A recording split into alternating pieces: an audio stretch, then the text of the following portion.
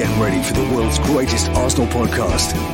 Welcome to another podcast by Guns and Yellow Ribbons. Enjoy the show.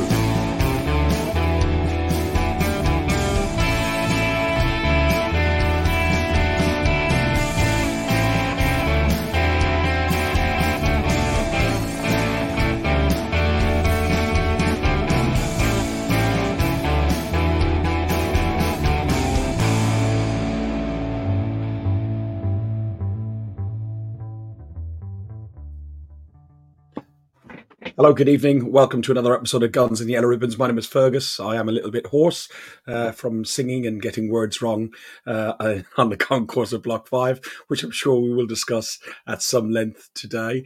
Well, not even too much length. The three of us were together yesterday to watch the game. Trev, you left my house this morning and headed back up north because of all this kerfuffle with train strikes and everything else. What a Chinese we had last night.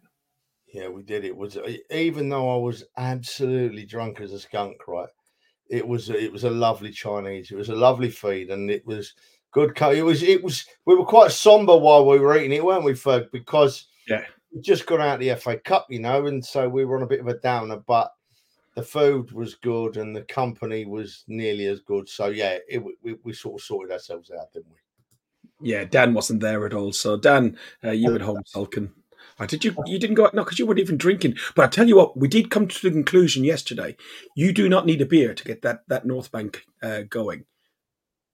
Oh, okay. I mean, good to conclude that. I mean, I'd like them to be a bit louder than they were yesterday. So maybe I do need a beer because it's not quite where I'd like it to be. But hey ho.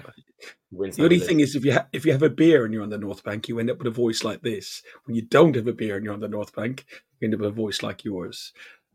Before we do go into any of that, it was of really sad news that we heard over the weekend that Sophie Nicolau lost her mum Flora, who passed away over the weekend. And we just want to pass on our condolences to her and her family. We have messaged her and we sent her a little message. We put something up on Twitter just to spread the love from all of us here. It was me and Trev, but all of us here on Guns and Yellow Ribbons. Afternoon. We're not doing our normal football sort of what we anticipate about the game because there's more important things in life than football. Family are the most important things in the world. Trev's one of my mates and part of my Arsenal family, as are the lads behind us. And one of our Arsenal family have lost somebody of their own. Sophie, we're thinking of you. And really sad to hear about your mum. Wishing you all the best from me. Yep, Soph, our thoughts are with you, sweetheart. We're going to football today, but in the end, I'm thinking, my thoughts are with you, Soph. Love you, sweetheart. Up the Arsenal. Yeah, it wasn't great news to get before the game, was it? So, yeah. No, very sad.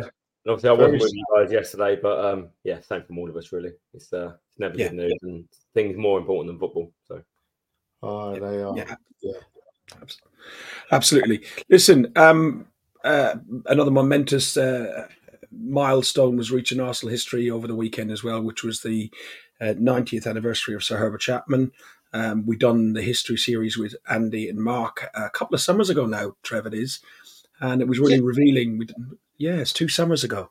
Blimey. So it's 90 years since his funeral. And I learned a lot about him, just like how ingenious he was with regards to, like people talk about Wenger, but I think the impact, Trev, that Herbert Chapman had on our club and football itself, with people coming out side by side to this day, was what he did when Arsenal played Wigan in the FA Cup final in 1931, I think it was.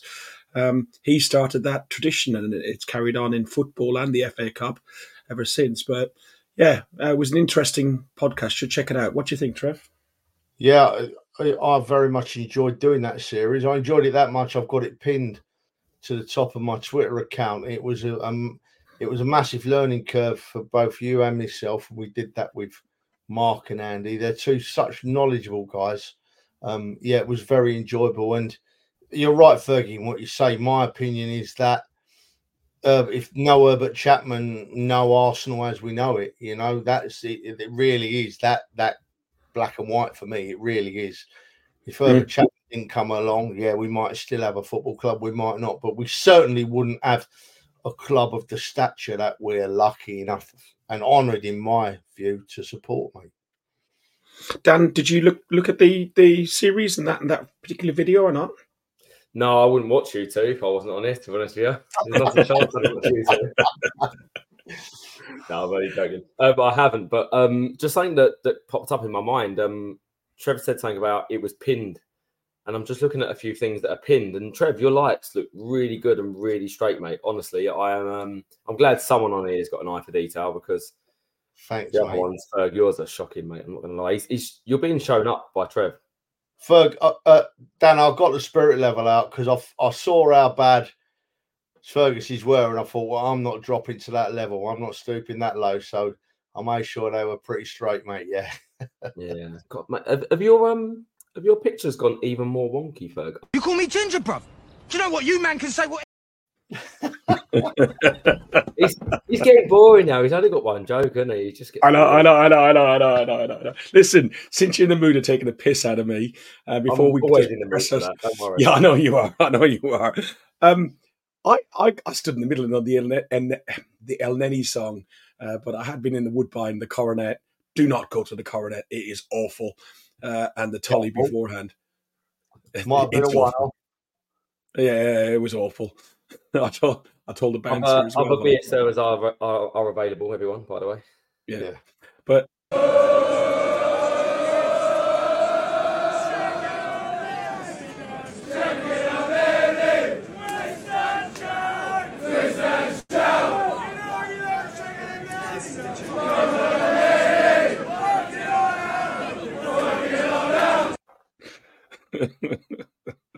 I just looked back at that video and just thought, one, me turning away in disgust, and then just Sam just laughing at you, mate. It just because that's the highlight.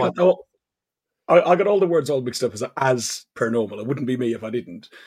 And I had a few beers, and then Sam could see I was struggling, and he just jumped in, and I went, "Thank you." And about half a dozen guys all around it all heard it, so they all start laughing at me, going, "Oh, cheers, thanks for helping us out of a hole." It was really, really, really funny. What was you even saying though? Because it sounded like you went, that's all I heard. No, because as soon as I'd started that sentence, I knew it was about 2 or 3 sentences on the and that was it. My brain went to blancmange, and I was absolutely ruined. But it was a great atmosphere, I thought, there. I thought that your numbers were down at Block 5 last night. I thought that there wasn't so many people around you as there normally. But then again, I didn't think there was going to be, with it being a cup game and being a different type of crowd. But I thought you did really well. I was very much enjoying it. I even come and had a little join in last night, you know. And then the El Neni song came on, and Dan tried to headlock me, and I legged it quick, got out of there. Hey, it was good. Yeah, it was good. We had young Theo there. Jude, who we met a few, I think it was at the Brighton game. He came with his mum. And there's lots of other kids with their dads, and it was very much a family thing. And we got more and more of the kids involved. And it's not all about like beer swelling old gits and that. It's all about everybody being included and enjoying it. And I think we made a few kids' days, and I enjoyed myself as well. So, yeah. You were drunk for We were both very drunk. We hit the beer a bit hard yesterday, didn't we? We did. We started a bit early. Hit the beer a bit hard, yeah. But it was. You didn't have to put up with him for the whole 90 minutes of the game. You what? I didn't say that much. You didn't have to put up with him for the whole 90 minutes of the game. You didn't say. You did say a few things, though. Thankfully, I did. I was promoting London and the tourism industry, or well, at least my thoughts of it, at least. Yeah, you were very close to the line, but no, it was it's good to blood the next generation, right? We've got to get some of the youngsters through and get them enjoying just singing in front of people and enjoying themselves, and even the new faces around. And you know, I'm sure we're going to talk about it later. New faces aren't a bad thing when people are singing and joining in and getting behind the club. So the more people to do that, the better. They'll grow to know that that's where the crowd is and that's where they go. And that's like last year, people started to know where to go, and they'll do the same thing. But just don't stand there in video, and don't stand there on the outskirts and not get involved. Just get involved. And video if you like, but enjoy it. Get involved and sing along. You know, enjoy the moment. Enjoy the moment. Yeah, Life's too short. I get that, but some people are, as Trevor pointed out before, some people are going to be there once, twice. Leanne just said she's been trying all season to get in the ballot, and she can't get in the ballot. So when they're going to go there, they're going to record those moments because they're not going to get to see them very often. I just thought it was really, really good. You know, I'll send you videos. Don't worry. Very. You're talking about ballots and fans, Ferg. I don't know if you've had it, boys, but I had a survey through from the Arsenal today to do with last night's game, which I don't normally fill them in, which is bad. You should. And I filled it in today. And one of the questions was, what do you think of the atmosphere at the game? I thought you were going to say something else. It'll be improved, right? And so you can imagine my answer to that. I actually ran out of space to write to them about it. It was polite, but it was to the point. So, yeah. That's what we need, more people giving that sort of feedback, and hopefully they must have seen a difference. Honestly, there's parts of last night where you could hear a pin drop, and I've not heard the Emirates like that for a couple of years. And no, it's not been. Look, there was a lot of things different about the Emirates yesterday, including the crowd. There was an awful lot of different people around us. We saw some of the familiar faces, but many of the familiar faces weren't in Block 5. Something else that was very unfamiliar for us at home was playing white. Should we ban? I know the sentiment and I know the message that's around the white kit. I've got different views. I've got changing views on it. I think anything that helps stop somebody getting involved in any sort of something, if it does something, great. But I don't think we should be playing in white at home. Trev?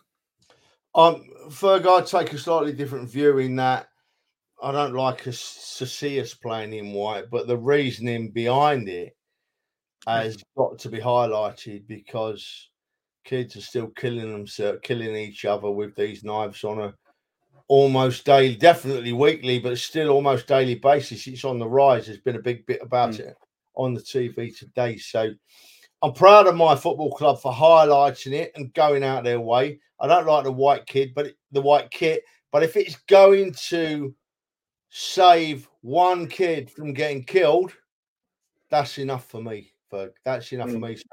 So I can live with it, mate, to be honest. Yeah. I get that. I get both views.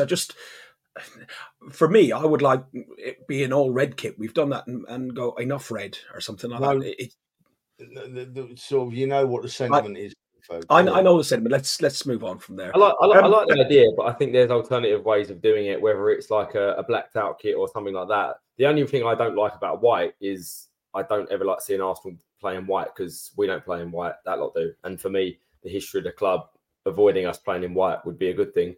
But as you said, the sentiment is fantastic, and the idea behind it, they just maybe needs a little bit of a tweak. And maybe this is something I think, again, that the club maybe just needs some interaction with fans. What do you think about it? What's your idea? What do you think we could do? And maybe an alternative arrangement other than white. Yeah. The other thing is as well, the numbers on the back. I know 10 pints of San Miguel doesn't help, but the numbers on the back make it a little bit difficult as well to figure out who's on the pitch sometimes. So let's look at that lineup. There were some changes. Ramsdale was in goal. Jesus was out because of a knee injury, and there's rumours that could be up to 3 months.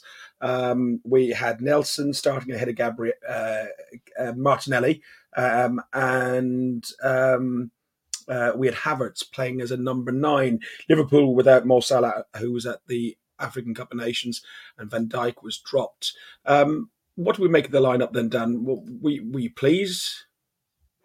I've got absolutely no complaints. I think you look at that lineup. If Jesus is out, you either give Eddie a chance or Havertz up top. I think Jorginho coming in deserved a chance. Maybe was a little bit surprised that Nelson, given how big a game it was, but for me, he took his chance for the first hour and he's looked lively when he's played. So I've got no real complaints, and everyone was quite happy to see Ramsdale back. Yeah. On that note now, Dan, I know you said that you feel that David Raya is a better keeper on paper and will be our number 1 eventually instead of Aaron Ramsdale. But on the performance yesterday, and looking back at some of the saves on Match Today, they haven't watched the game in entirety, and other people's feedback. I know there's a bit of emotion involved in that as well. But people are saying that he deserves his start against Palace, and he was better than Raya has been to date. Yeah, I mean, I have said many times I think Raya's the better keeper, but I've also said many times that I don't think Ramsdale had done enough to be dropped at that point. So I think long term, I do see Raya as a number one, but I've also not seen enough to suggest that Ramsdale should be dropped for Raya. And looking at both the keepers, I don't think there's much between them. I think in recent weeks, Raya has also played quite well and probably gone unnoticed. I think when Raya does play well, the fans are not going to highlight it because, quite rightly, they're behind Ramsdale as well. He's a fan's favourite. Look, I really couldn't care less who plays, mate. I really couldn't. I like them both. If they wear an Arsenal shirt, I'll support them. And it's a good position to be in, the fact that they're both quality keepers, in my opinion. And whoever plays, it's totally indifferent from me. Trev, do you have any differing views on that? I know without going over the old same stuff again, if you know what I mean. Do you know what, mate? I feel sorry for both of the keepers at the minute because they're both in a lose-lose, you know. Ramsdale is going to be nervous when he comes back in. He's that kind of hyped-up player anyway. And Raya can't win because whatever he does, a lot of the fans want Ramsdale. So I feel sorry for them both. I'm still in the Ramsdale camp, if I'm honest, but Raya's done nothing wrong either.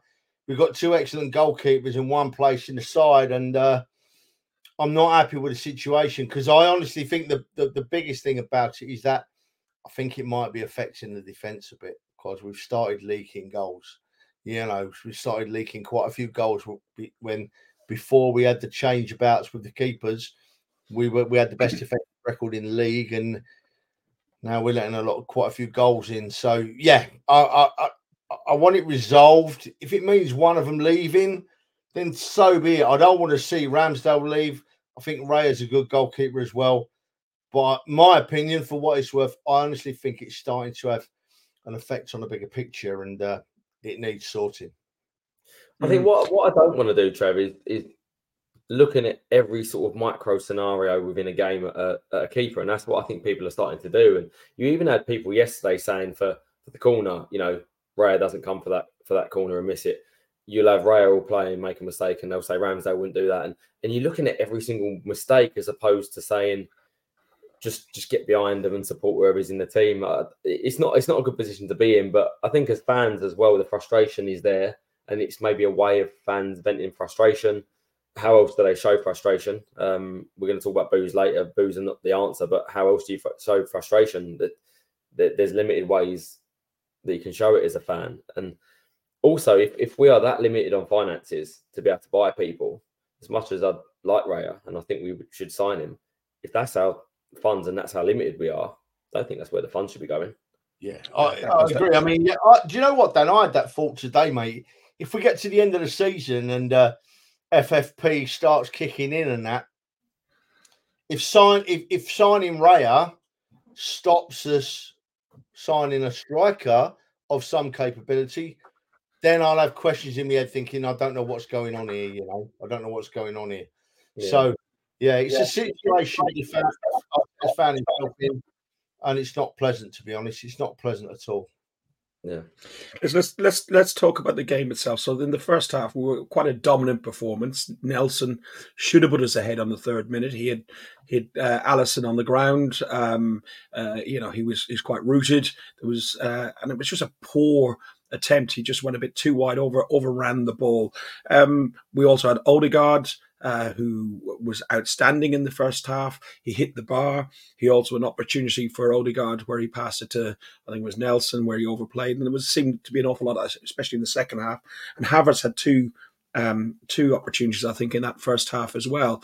But he seemed to dilly and dally and not, not take his chances. Trevor, let's look at the positives in that first half, because there was a lot of positives. We really, really played well. We talked in our drunken stupor walking back to the train station about, how well we overall played in that game, when we actually deserved something, even if it was a replay. We've done the same when we went up to Anfield. We played really well. And even against West Ham, who schooled us, we didn't perform badly. We just couldn't break them down. The only poor game out of this run really is the Fulham one that's really disappointing. They're all disappointing, but let's talk about the positives in that first half. What did you make of it, mate? Do you know what? I don't think we did anything that made us that should have said we lose the game at all in the whole game. Yeah, the second half we dropped off a bit and Liverpool played a bit better, but we really did play well. And the pattern of the last few weeks came back to haunt us again. It really did. You know, you can't not talk about the fact that we're not putting the ball in the net. And it's come back and bit us squarely on the backside again last night. We did everything correct on the field, played really well, moved the ball well, got it into the final third, and then we just didn't finish our chances off for whatever reason, you know. And you can make all the reasons I've been hearing today, they're all quite valid in their own ways, you know. But the fact of the matter is, if you're not putting the ball in the net, you don't win games, right? So a system that was working up until a few weeks ago is now not working, yeah? All our lads that are chipping in goals have suddenly all stopped chipping in together, right? They've all stopped scoring at once. We've not just had Saka stop. We've not just had Martinelli stop. We've not just had Odegaard stop. We've not just had Jesus stop. They've all bloody stopped. And it's coming, and the problem lays for me in that there's no preparation for that happening. We haven't got a plan B. He tried to change it with some substitutions last night, but it was the same, you know?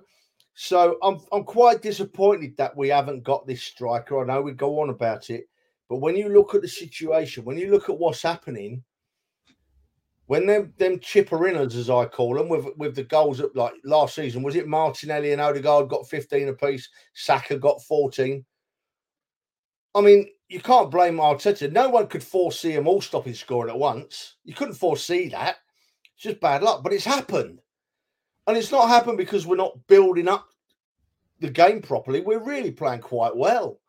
So the one thing that disappoints me is we need someone to put the ball in the net. Was I drunk, or did we played Havertz further forward last night, didn't we? Havertz was number 9, yeah. And you were drunk. It didn't work, did it? It didn't work. I'm not knocking the lad for his efforts. I'm just saying it didn't work playing him through the middle. We didn't seem to be a threat that way. Didn't it? I think I'm really quite worried. I'm really quite worried because if it doesn't change, if they don't start scoring again and making the most of all these chances we're making soon, the season's going to become a no-go. It honestly is. It's that serious, this. So I don't know what the answer is, but I'm hoping my manager, who I still trust, Mr. Arteta, has got something up his sleeve and we're going to sort it. Dan, your first half view, and you were unsure if Trevor was totally drunk enough talking about Havertz. What was your view on the first half performance and Havertz? I think Havertz did well in that role. I think when Havertz plays up top with his back to goal, he brings a different dimension to our team. But I do agree that he's not a clinical striker, and he's not going to be that type of player. There are some people that just have it in their locker that they can finish when they get a chance, they'll bury it. And I'm not disagreeing that we don't need a striker. In fact, 100% we need a striker. We need a focal point. We need someone that can play on the line, that can play against the defender and just be a little bit nasty and be a bit of a problem for a defender. We don't have that aspect to our squad at the minute. But one person isn't going to solve that issue. This is a collective issue that the team have stopped scoring and the team have dropped confidence in terms of finishing chances. So, and not only are we not finishing chances, we're not clinical in our own box in terms of defending from set pieces. We've conceded 3 games in a row now from a set piece, and we're not quite at the races as a squad at the minute, and that makes things look worse than they are. But the saying, you can lead a horse to water, but you can't make it drink. It's exactly what this squad is at the moment. The way we're set up is fantastic. The way we press, the way we suffocate teams, the way we play football. We're creating chances. We're doing everything we need to do as a team, as a squad, as a backroom staff, as a manager, to get us in a position at both ends of where we need to be. But there are times when the players have to take responsibility. And at the moment, the players are not producing what we know they can produce and what the level we need to produce to continue in a title race. But things change very quickly in football. A few weeks ago, City were on a downer, lost a few games. Everyone's saying City are not the same. Now, all of a sudden, they're back favourites again for the title, and everything's hunky-dory for them. Things can change. We just need a run. We need to build confidence again, and as fans, we need to get behind the team and help lift them. Still very young. Go on. Ask you a few question, mate. I like it when you answer a few questions, mate. I said it after the West Ham game that I thought West Ham had worked us out and played to our weaknesses, or looked at where our weaknesses were and made sure we stayed there. Are we being worked out? Are managers starting to realise now that maybe, for want of a better phrase, for a bit of a one-trick pony, if it don't go for us one way, it's not going to go anyway? I think there's an element of that, because if you just have to look at the Villa game that we went to back in when was it, April, and the way Saka, Odegaard, and Ben White worked on that wing together was sublime. It was unreal. It was one of the best bits of football. I was sitting there, stone cold sober, lad, both times at the Villa games, and they were great. And yet again, we went to this Villa game. And it seems that you got two people on Saka. You don't allow us to play out so wide. Martinelli has to come in a bit sooner. That doesn't allow Odegaard to tick and create like he did before. I do question maybe a selection of a player or two maybe causing that problem as well. Is it Havertz that's causing that issue? Because we don't, not necessarily Havertz himself, but it's not Granit Xhaka. And as much as some of us are fans, some of us aren't fans, he was definitely a Marmite character, I think the lack of Granit Xhaka has had a big impact on this squad. Plus, as Leanne said, is there unrest behind closed doors? I don't know. Yeah. Dan? The thing I'd say on that, though, is back to what I just said about leading the horse to water. We are creating chances. So I wouldn't say that they figured us out. They're giving us more respect as a team because they know how good we are. But they haven't figured us out. They're not stopping us creating chances. We are just not finishing them. If we finished our chances, we would be winning these games.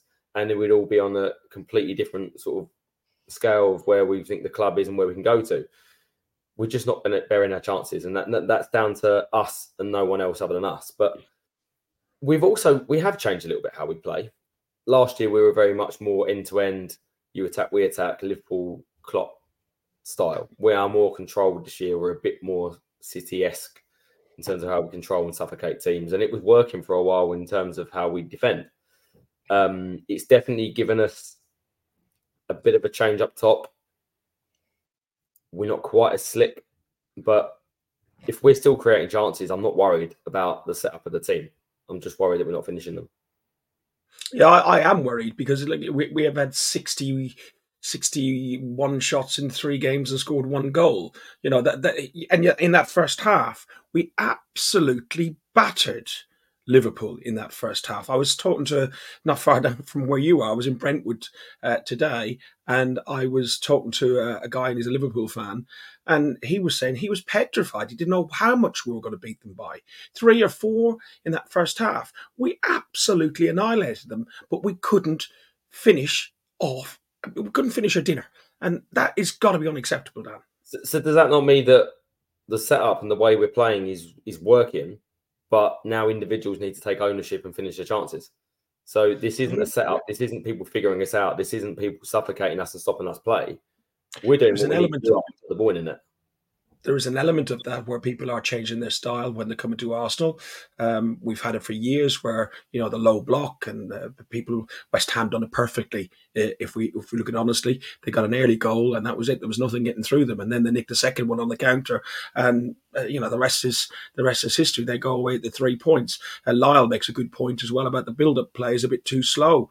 Back to the fast end-to-end football that you talked about, and that we could do with a striker, somebody clinical up top.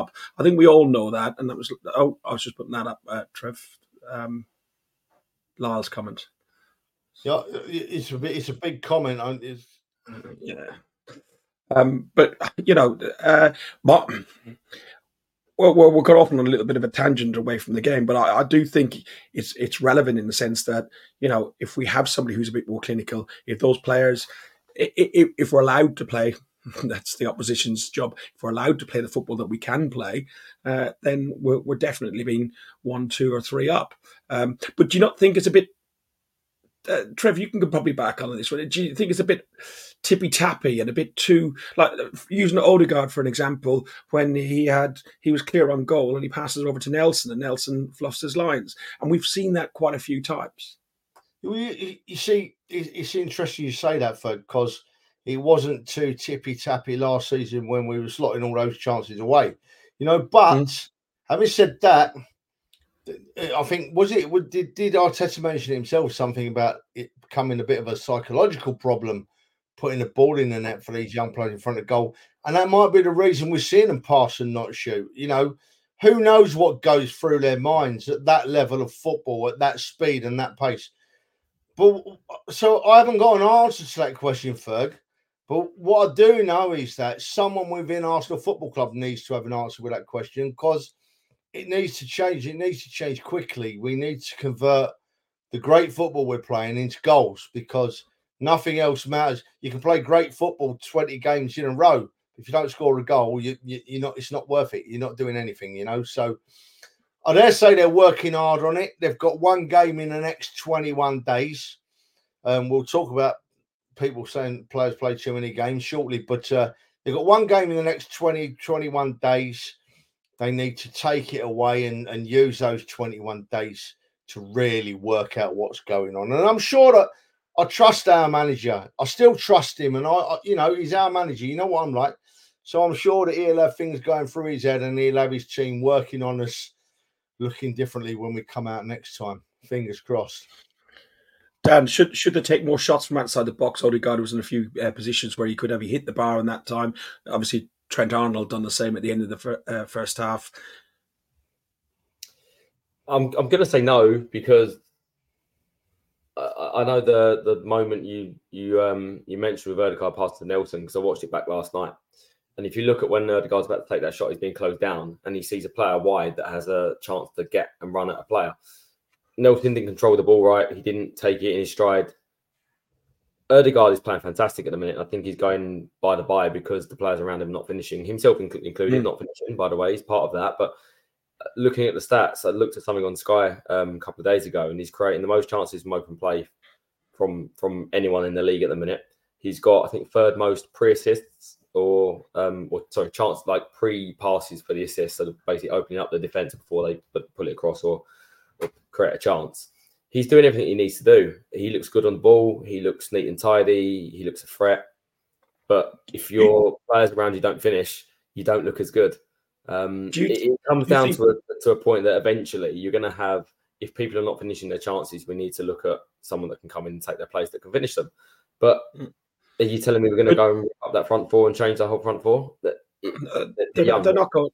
They're not going to at this stage, but there was changes in the personnel. We had Jorginho on with in that number 6 role, which allowed Rice to move into that 8 role, and then Havertz into the 9, and all this sort of stuff. Do you think that's what we were missing, and that's why we looked more lethal in that first half, and that's why even Odegaard seemed to have the space to move around? No, because I've not seen anything different from other games. We saw the same in previous games. It's if people are not finishing chances, it changes your perspective of a game. You're never going to come out of a game losing thinking, "Oh, we're amazing." As well as we played fantastic yesterday, but everyone's on a downer. Everyone's talking about negatives. People are never going to talk about how good we are. But we're not a million miles off. It's fine margins, and we just need to build that confidence up again and start putting the ball in the net. I think I'd have them on the training ground, just physically putting the ball in the net 100 and 150 times. It's confidence. It's interesting, boys, isn't it? It's I just read that comment there from Dan, and I forgot what I was going to say. That comes with old age, people, that you've all got it coming. Don't worry about it. But we're doing everything right, apart from when I left the ground last night, I was disappointed because we'd gone out of the FA Cup, a competition that I know it's losing a bit of its sparkle for certain people, but as an older Arsenal fan, the FA Cup means the world to me, and I love to see us in a cup run. It fills you full of hope. As long as you're in the cup, you're full of hope, and you've got another option. And to go out in the third round, I always take it really quite hard. I do, and I've suffered a bit today with it. So I left the ground last night very disappointed because of that. Not so much because of the way we played, even because in the back of my head, I'm thinking we can't keep on playing this well and not score. We can't keep on playing this well and not score. It's going to come back. But as I said earlier, between now and it coming back, I'd like us to have another option that helps kickstart it again. Yeah, and we haven't got that option for me that's going to help us kickstart it. That's the only thing that worries me about what's happening at the moment, boys. So it was a frantic first half. I don't know, wow, what a first half of football it was. For a neutral watching that game, and I did speak to a West Ham fan as well today, and they thought it was enthralling to watch. As a neutral, it would have been great.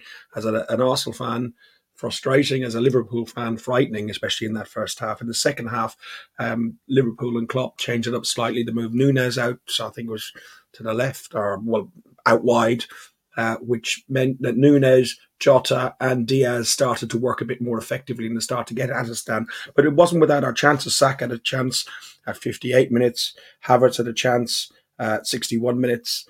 Then we took off Nelson and brought on Martinelli to give it a new impetus. So we still did look in this game. And I remember we saw some substitutions from Liverpool.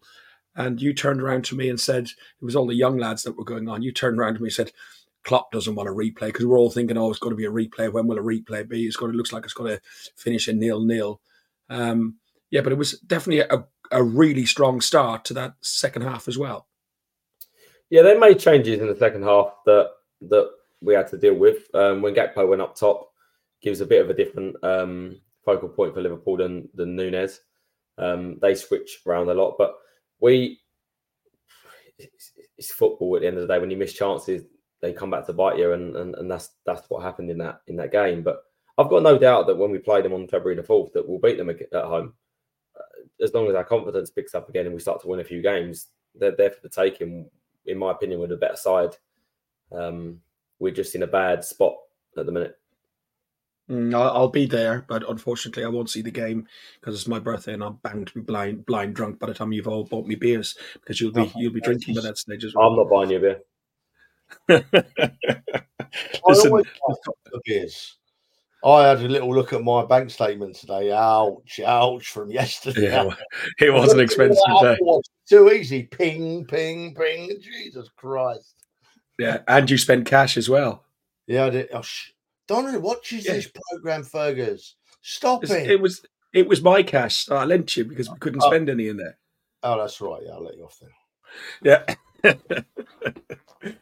The own goal, Kivior.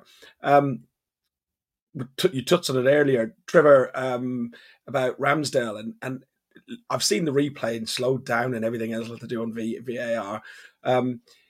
Ramsdale had that well covered, and I think he was going to punch that ball well clear. Kivior just gets caught a bit rabbit in headlights in the back of the net, doesn't he? Is he good enough as even backup for us, or you know?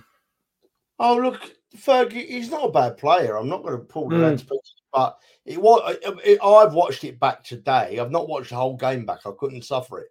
But I've watched that bit back today, and I honestly thought it was poor defending from Kivior because he was up above everybody else and he could see the ball coming, and he's put it squarely into his own net. People say that that Ramsdale should have stayed on his line and Raya would have stayed on his line, that old argument. If they were on their line, they weren't saving that header. If they were on their line, they weren't saving it. It flew in off of Kivior, didn't it? So, yeah, I thought it was a poor bit of defending, and Leanne's right. He looks devastated, but so he should. Because players of that caliber should learn from them things. And if he wasn't devastated, Leanne, then I'd be worried. If he'd come up from that smiling and ran off, I'd have been worried. The fact that he looked devastated tells me that he knows he's made a bit of a cock up, and he's going to make sure we don't do it again. Dan, what did you make of that? And then we made some changes after that. But what did you make of conceding? Especially, yes, they grew into the game and they did get better in the game. But I thought they were just going, listen, we go for a draw, we lose. I didn't think they were pushing to win, and it went against the run of play a little. Yeah, I thought the only way they was going to score at that point was from a set piece. But it felt very much like a lack of communication within the team, whether the keeper needs to call for it, whether the defenders need to call for it. Kivior didn't attack the ball. He was very much still. He didn't really get off the ground. His jump wasn't great. I think poor defending from a set piece. It's what happens. You get punished. I think when you look at that game, I don't think I can really call many people out in that game and say they didn't play well. I think if I had to pick the player that didn't play the best out of the whole squad, I'd probably say it was Kiwior of them in general play as well. But again, not going to be hard on the lad. I feel sorry for him that he's pushed out to left back. I don't think he's a left back. I think he needs to be playing as a centre half in his natural position. Some centre halves do not like being played out wide. They don't like being defending one-on-one. You look at Kiwior from open play, he tucks in too close to the centre back. He doesn't want to be out wide. He doesn't want to be isolated, and I don't think he's comfortable there. I think he's a bit of a square peg around. Modern fullbacks have to be an awful lot more mobile and do an awful lot more up and down the pitch rather than just hoofing the ball away. Like, I'm not saying that Saliba, but he can hoof it away perfectly. We made three substitutions. Exactly what Lyle said. He's not even a third choice left back because I don't think he is even a left back. He's played there. It's a square peg in a round hole. So that's why I don't want to sort of get on his back. He's a young lad. He's got talent. I think he'll be a good asset to the team when he plays at centre half. When he came in the back end of last season at centre half instead of holding, I think he had a good run of games and he had some good performances. But I think left back's not his position. Well, and while we're talking about that, Ferg, it's worth remembering because I've seen the odd person moaning about him, and it's wrong. Ben White's not a right back. Ben White was brought into the club as a centre half, and he's played right back for the last couple of seasons and done really well in my view. So some people just need to think a little bit before they start calling these players out. We made further substitutions. Then in 81 and 88 minutes, we took Jorginho off ready, which was in direct response to us conceding the goal. And we brought ESR and Trossard on to replace Kiwior and Havertz. And the 88th minute of the game, making substitutions like that is almost Trev. How effective, or Dan, if you want, either. How effective is making subs at that point? Is it a bit too late? Should we not just put all three on, at the same time at the 81 minute, even though that was in reaction to conceding the goal? Who wants to go? Oh, well, look, I don't mind. Yeah, I have a lot of sympathy for Smith Rowe at the moment. I thought that Arteta got it a bit mixed up last night. We was clearly struggling from long before the 88th minute. Yeah, Smith Rowe didn't get a go. I would have had Smith Rowe on for Havertz a lot earlier. I think that in them situations, you roll the dice, and you hope for the best. And I want to see Smith Rowe get more game time. And from about the 70th minute onwards last night, 75th minute onwards maybe, I thought that it was an ideal time to chuck Smith Rowe on and let him show what we can do. He might have even turned out to be the plan B. Who knows? But we'll never know, Dan, what was your thoughts on the substitutions? I'm trying to think about the scenario of the game at the time when he made the subs. And the first sub when he brought on Martinelli for Nelson, I think was perfect timing. We spoke about it in the ground, and then he made a big impact. Then the next sub that you have to bring on, if you've not got a natural centre forward up top, was Eddie. And he ended up bringing him on. And I think at one point he took off the holding midfielder. So who else is he going to change at that point? And if you're going to change one of the eights or someone in that position, it's not going to be someone that goes out left. It's not going to be someone up top. So it's going to be in one of those 8 positions. And then you had ESR or Trossard. And I think of the two, I think Trossard deserves more of a go than ESR at the minute. And I think as a fan base, we get too sentimental with certain players. I don't think ESR will make it at the club. And I've said this a few times. I'd love him to. He's one of our local boys that's come through the academy, but I don't think he's going to make it at the club. And I'm not surprised his game time is limited. I can't see him changing a game for us at the moment, personally. So unless there's a major change in the system and the way we play, and again, I'm not the manager, I don't know what he was thinking at that time. I understand him not coming on too late. I can't argue with a lot of what you say, because I do think Trossard has been very had a lot of impact coming off the bench. He seems to be better off the bench than he has in many of his starts. Smith Rowe, as much as I like him, I can't see him getting ahead of flavour of the month in Havertz. When you spend £65 million on a player, you're going to play them. And we all said that when Havertz was signed. the impact that would probably have on ESR plus his fitness. But he's never going to get a proper run. He's too good for the unders, and he's not getting enough game time for the first team. Trev, what do we do with a problem called ESR? Well, before he got injured, he was getting more game time and he was playing really well and he was scoring goals. He was scoring goals very much in the Odegaard fashion, if you think back. So I just like to see him given I'm not going to tell anybody that I think ESR is a game changer and going to be a world beater, but I'm also not going to say that he's not going to do magical things because he's not had the game time to show me that, right? So I'm not making the balls out of the court for ESR at the moment. I look at Havertz, right, and I think that he never made it really at Chelsea, right? Chelsea bombed him out, but Arteta must have seen something in him, and Arteta didn't see something in Havertz for 5, 10, 15, 20 million. Arteta saw something in Havertz for 65 million. So there must be something that Arteta knows about Havertz that we're going to start seeing pretty soon. Because I'm not seeing 65 million pounds worth at the moment. That's not a personal attack on the player. It's just the way I think.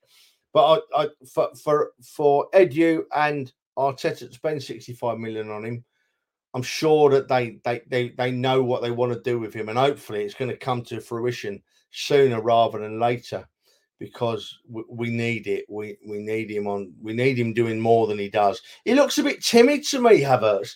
He just looks a bit timid. He doesn't look like he's put his foot into the mix when it really needs putting in, I don't know. Maybe that's just me, but I want to see more from him. I'm sure that Arteta and Edu want to see more from him. Fingers crossed as we move into the second part of the season. We see more from him. And it might be the case, Danny might be right here. Look, Havertz is a good player. He's just been ruined by Chelsea. I hope that's the case, Danny. And it's just taking him a bit of time to get going. I really do hope that's the case, mate. I want to see every player that plays for the Arsenal succeed. But right at this very moment in time, I want to see some improvement. I want to see him being a leader on that pitch.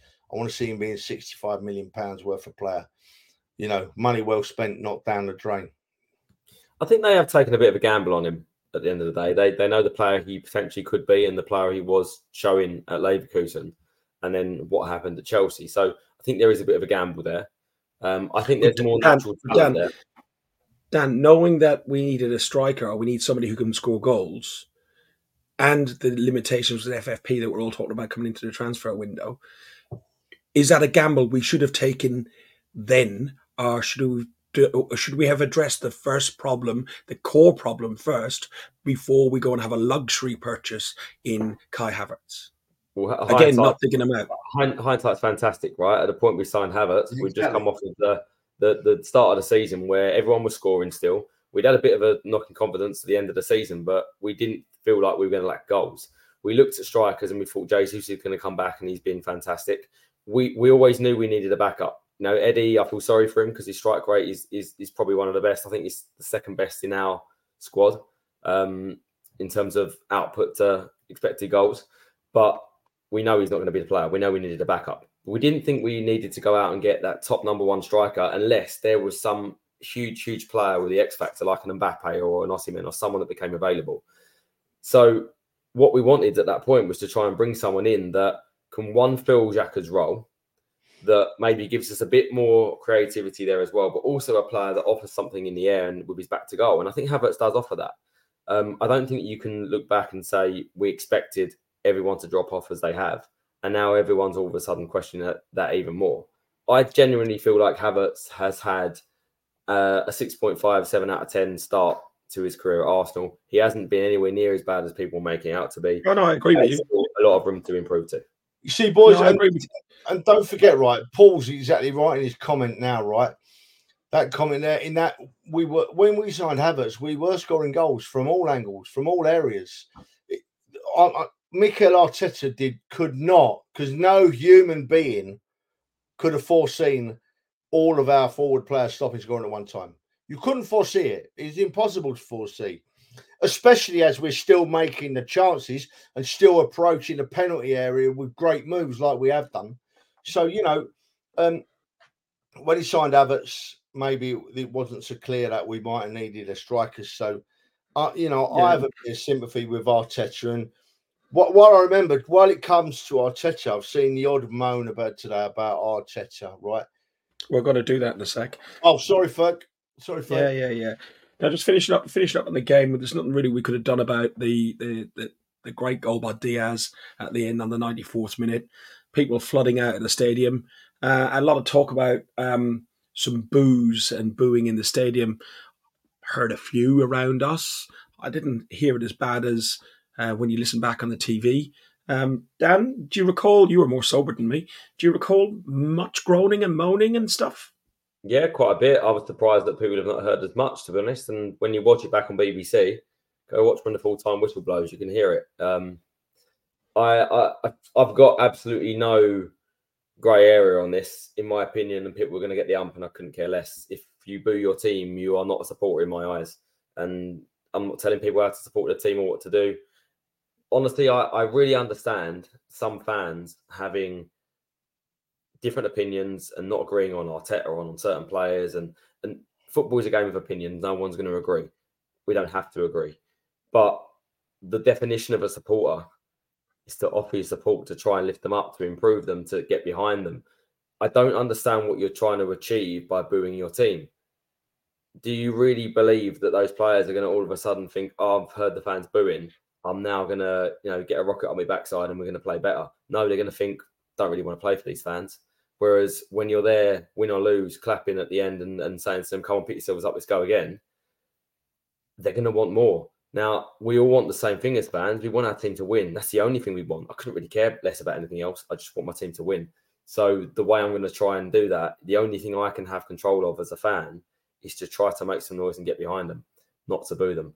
And I don't actually believe that the majority, I would say 99% of the fans that really follow this club, that go home and away, that put time, effort and money into this team, boo them. So I think it's a shame to be having comments on this, because I think the majority of our really good fans that we've got, our great fan base, don't boo them. But there are some people that feel entitled that we are a club that has to win absolutely everything, that they can come once a season and they can say, I'm not happy now, I'm going to boo. Well, when they've been that silent throughout the whole game, they made more noise at that final whistle, I bet, than I've heard a lot of them make throughout the game. The time to make a noise was during the game, not at the end of it. Yeah, it's a strange one, isn't it? I can't get my head around them. I mean, I'm in block 7, as you guys know, and I didn't hear any booing around me at the end of the game. It's been suggested to me today that the fans that were booing might have been booing the officials and not the players. So I take that on board. But if you ever boo our players, you need to be taking a real good look at yourself, not a look at our team. We support our club through thick and thin. What our players need, especially after last night when we didn't play too badly, is something that might be really hard to do. Especially, it was hard for me to do last night because I was so grumpy at the result. Clap them off. I clap them off and I let them know I'm there to support them through thick and thin, through good and bad. That is why we go to watch games of football. So we don't need to be booing it at all. There's no positives to come from booing a football team. There are no positives to come, especially not in that situation. Daniel Harris from The Guardian wrote an article about 10 things that he noticed from the FA Cup, and his top one was one on Mikel Arteta. I'll summarise a couple of bits out of it. He said, if results don't improve quickly for Mikel Arteta, we'll soon experience an intensified version of pressure.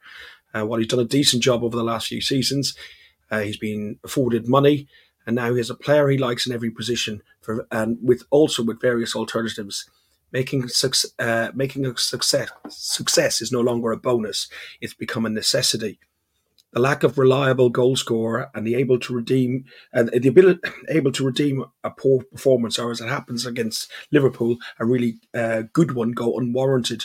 A striker might help, but Arteta also has to tweak his side style and fast to prevent the season, or perhaps buying some players to help him go through. Thoughts then, Trevor, because you started saying about Arteta. Daniel Harris says he will come under some pressure at some point. He's clearly already under pressure and has been from day one because, you point a rookie manager or a guy who has managed to a club that is Arsenal Football Club 4 years ago. He's done a great job so far. And every day of that time he's done a great job. He would have been under pressure to perform at a highest level. Look, right, there's absolutely nothing wrong with calling Arteta out about his tactics or the way we've done it tonight, the way he sets his team up, who he might buy or who he might sell, or get some reasoning behind why he chooses one goalkeeper over another. As fans, we are absolutely entitled to do that, and we do it all the time on this podcast. But people are actually calling. I've seen the odd one or two today, not many, actually saying that he's coming under pressure and he might have to go. Well, guys, we're still better than we were before he took over. We're in a much, much better place. Mikel Arteta is nowhere near being sacked or leaving the Arsenal Football Club. He couldn't foresee the position where we're going to see ourselves in. Anyone that thinks they could foresee what was happening at the Arsenal the last couple of games, you really should be a football manager because you're better than most other people. So, yeah, we'll call him out, but he's nowhere near going. Not only James here says he's spent 700 million now. Great job, is a bit over the top, lads, right? But it's not just about what he spent, right? It's what he had to do when he first came in, right? He had to face up to some real big-name players, some real prima donnas who were not performing for the Arsenal Football Club. Those same people that got a fine manager like Emery the sack, right? Because they wouldn't play for him. And he's had to do that. He's had to go through that. And he's not only bought players, he's set it all up from the backroom staff to the players on the field. And for me, he ain't doing nothing wrong yet. I'd see Fergus is, for everyone that's wondering about what Fergus is doing, he's gone for a wee because at his age, he can't hold his bladder for an hour of our podcast.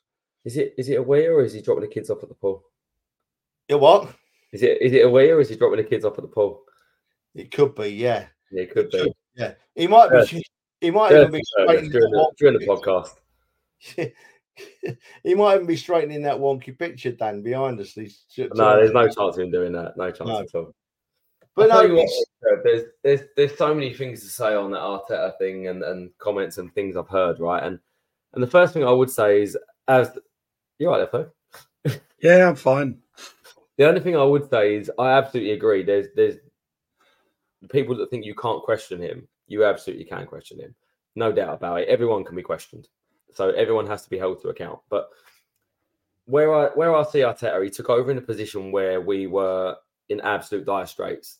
And he's brought us back beyond anywhere I could imagine within that period.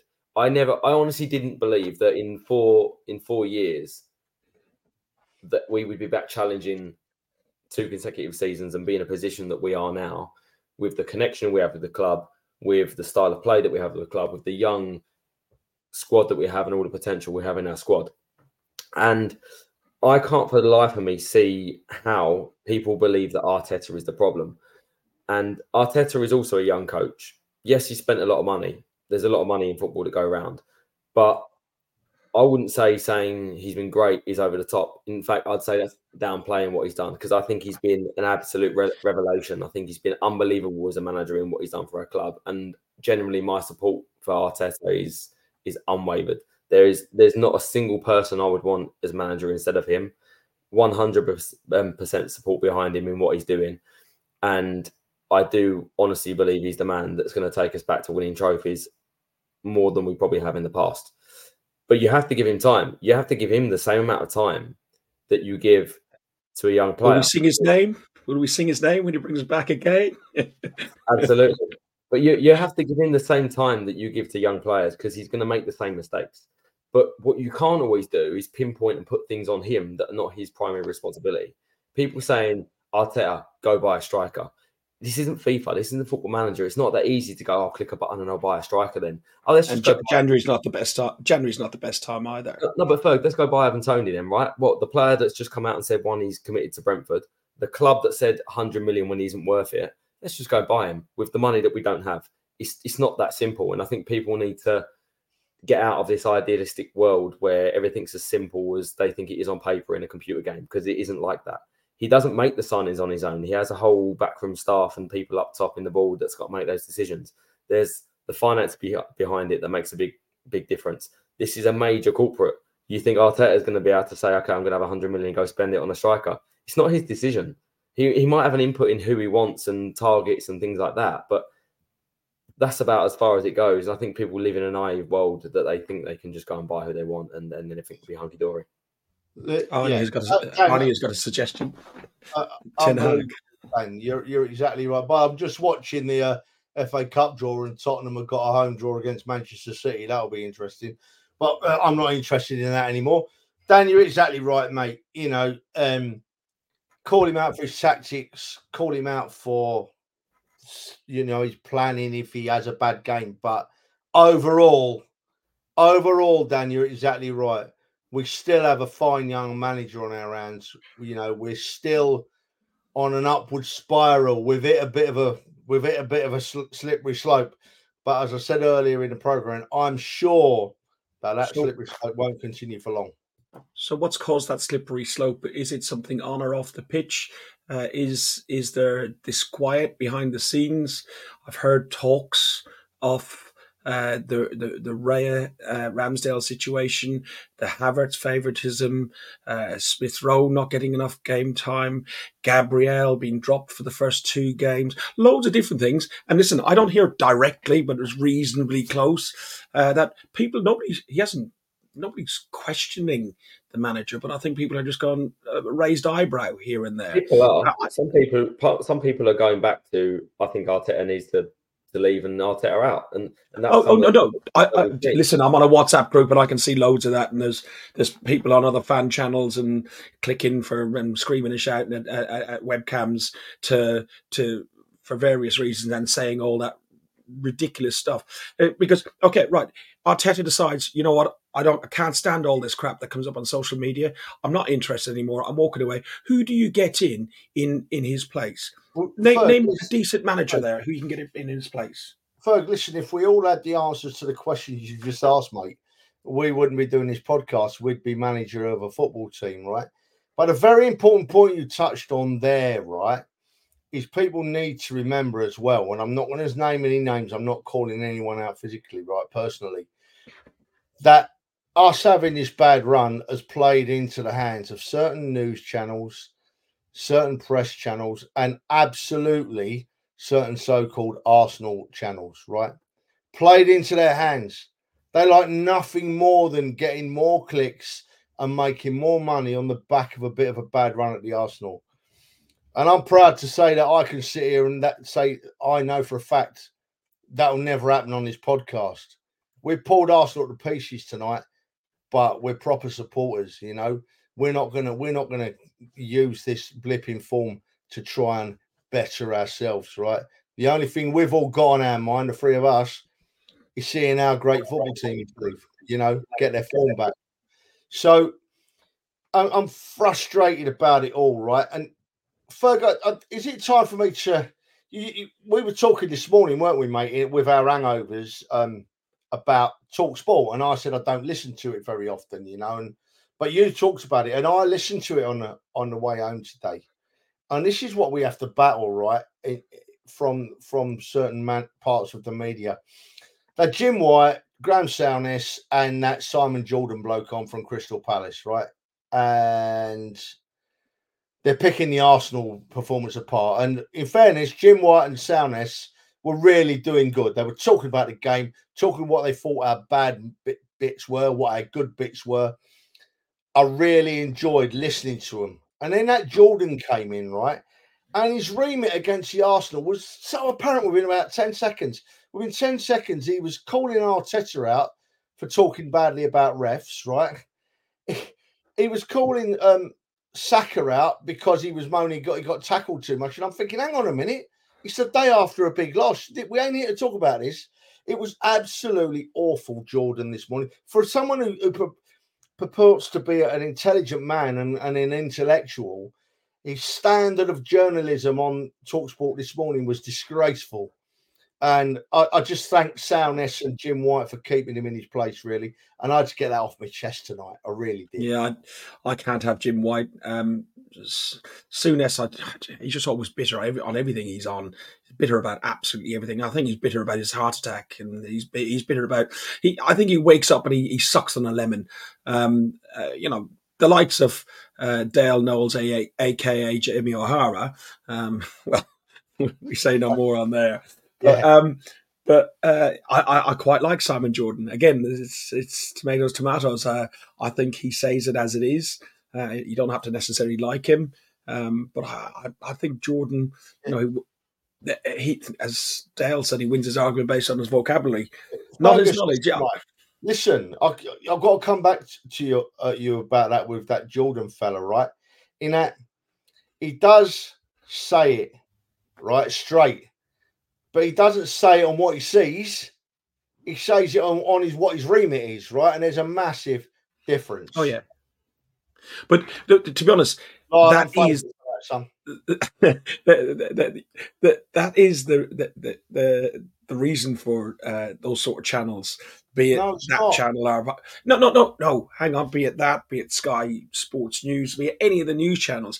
They just do clips and stuff just to, generate clicks. It's no different than all the newspapers now. They've even got some guy with tattoos and a ginger short fella on the front of the Sun in America. I got the shock of my life when I was seeing that this week. My Lord. He sounds more jealous than anything, doesn't he, Trev, to be honest? But yeah. The last thing I'll say on that, just quickly, back let's get away from talk shite and all that crap, but back to people wanting change constantly. There's a culture in society now, and I'm not going to get too deep into politics and different things, but whatever it is, whether it's political, whether it's life, whether it's comedians on stage, whether it's football, there's a cancel culture and everybody wants to change. And whenever they don't like something, they want it changed immediately. They have no patience. And sometimes things in life are not that easy to just make a change and everything will be hunky-dory. Sometimes you have to see things through and you have to put up with a bit of the bad times to get the good times. And just let's not worry about things that are outside of our control. Let's just get behind the boys and make some noise and enjoy watching football. And let's not pick too much of the negatives and move past it, because if not, you're going to drive yourselves mad on things that are not going to change, that are outside your control. And also you're going to piss off everyone around you. So cheer up. Yes. So we've got a winter break coming up. We've got no football for nearly 2 weeks, 13 days. We play Crystal Palace, early kickoff. First one back, 12:30. I don't think there'll be any pub beforehand. It'll be straight in the stadium. I think a couple of beers in there early. Oh, that's going to be difficult because you have to taste the stuff then. You haven't anaesthetised your mouth in the pub with a decent pint before you have that crap that they serve us in there. And then our next game then after that will be Forest away on the Tuesday night. And then we've got Liverpool back again. So we probably won't have a podcast next week unless we can think up of something, but we might have the week off. I've got some planning. I'm planning something now, folks. I'll tell you about it after. It would have been nice for you to tell me beforehand, but you know. You know what? You could even tell the wife this morning when you're having a cup of coffee downstairs. Oh, guess what? Next Monday, you don't have a Monday off. I hadn't thought of it then, had I, you idiot? Well, at the time I was driving home this morning, and by the time I'd got bored with Simon Gobby Jordan after about 10 seconds and turned TalkSport off, that's when I started thinking about things. My God, you're hard work sometimes, Fergus. Fergus, we can't go yet, right? Because there's something else I want to talk about, right? Just briefly, right? And that's all this going on. And it's a lot of managers are moaning about. No, take me off there, folks. Take me off there. A lot of managers are moaning about the overplaying of players, right? And then managers that are moaning about players playing too often, they're not even players that are in Europe. They're not even teams that are in Europe, you know.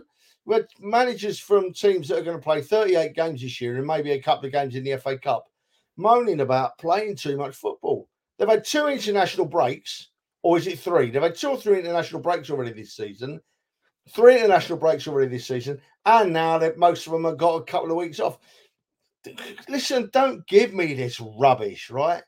Don't give me this rubbish about playing too much football. couple of $100,000 a week, there's millions of people on this planet that would go and run and play every day of the week for a year. So it's absolute rubbish about this playing too much football.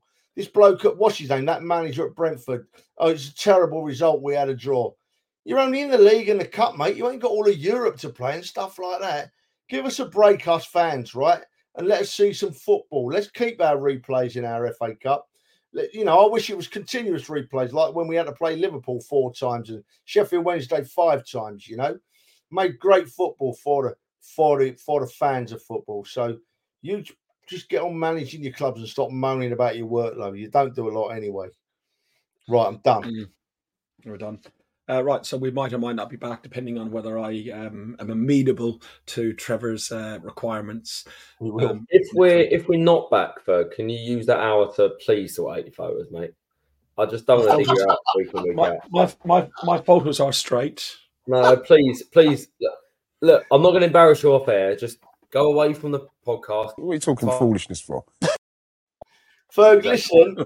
Think about it to yourself, mate. You know, play some music, mate, right? And then when it ends, I'm going to do you and Dan and me a favour and make an apology on our behalf. I'm not going to say any more than that until after we listen to our favourite music, mate.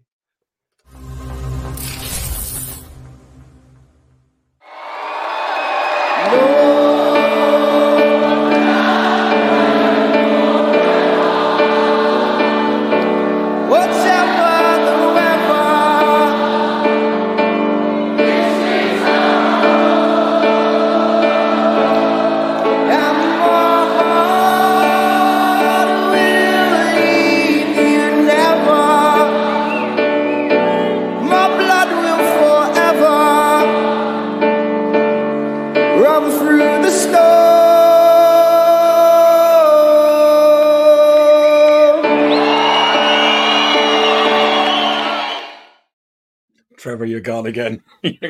Oh, wow, man. You see, win, lose or draw, boys, we're lucky enough to support a wonderful football club, right? And them that are just using our current bad run just to make money or get clicks, you should be embarrassed about yourselves, because if you're a real Arsenal fan, a real proper Arsenal fan, nothing matters apart from supporting our great team. And last night after the game, they were trying to shut the ground early, which is understandable because of all the transport issues. But a young steward, we were by no means the last to leave, but a young steward tried to usher us out. That. Oh, that just comes as a flashback. And he got a right volley. But he got a right volley because we'd just lost the game of football and we were out of the FA Cup. We were all in a bad mood. So after we'd given him the volley and told him not to be a Jobsworth, I did pull him to one side and said, look, mate, I'm really sorry. It's not you. It's just the mood at the moment. So we owed the stewards an apology for last night, and I've just done that. But in future, stewards, a little lesson to learn. If we've lost and everyone's upset, just go about it a bit gentler, because you're going to get a reaction, an involuntary reaction. Fortunately, most people are like us and they'll apologise straight away. And it wasn't Liz. I'm going to go as far as saying we've got Gooner Hillsey, we've got Mojito Trev, and now we've got Pitbull Trev. Got what? Pitbull Trev. Pitbull Trev. Irish Mick, you've been on a whiskey, son, if you think they look straight, let me tell you. You've been on a whiskey. We'll stick together, Mick. We'll stick together. against these fellas. Oh yeah, that's it's the hair color. He wants to be Irish. He so wants to be Irish with a traditional hair color like that, but he can't. So he has to pick holes in the pictures. So didn't you get introduced yesterday as my great granddad or whatever it was? No. Is that your dad? That's the I said no, he's my granddad, but you know. Yeah. If that picture in the middle at the bottom there, if that's straight, I'm going to go and get my eyes tested. That one. Yeah. That's not straight. I'm going to go and get my eyes tested if that's straight. It is straight, lads. You need to see it. Listen, fuck off the Perriers. You have been watching Guns and Yellow Ribbons. Please say an Arsenal podcast. My Arsenal fan. Next week. Or Arsenal fan. Listen, there's been loads of you on Twitter, on Facebook, on YouTube. Just go to the channel and like and subscribe. Up the Arsenal. Fuck the Spurs. Thanks for listening to Guns and Yellow Ribbons, an Arsenal podcast by Arsenal fans for Arsenal fans. Follow us on Facebook at Guns and Yellow Ribbons or Twitter at Guns and Ribbons. And remember to rate and review us too. Up the Arsenal. Everybody's just looking at my wall these days. That's all they're looking at.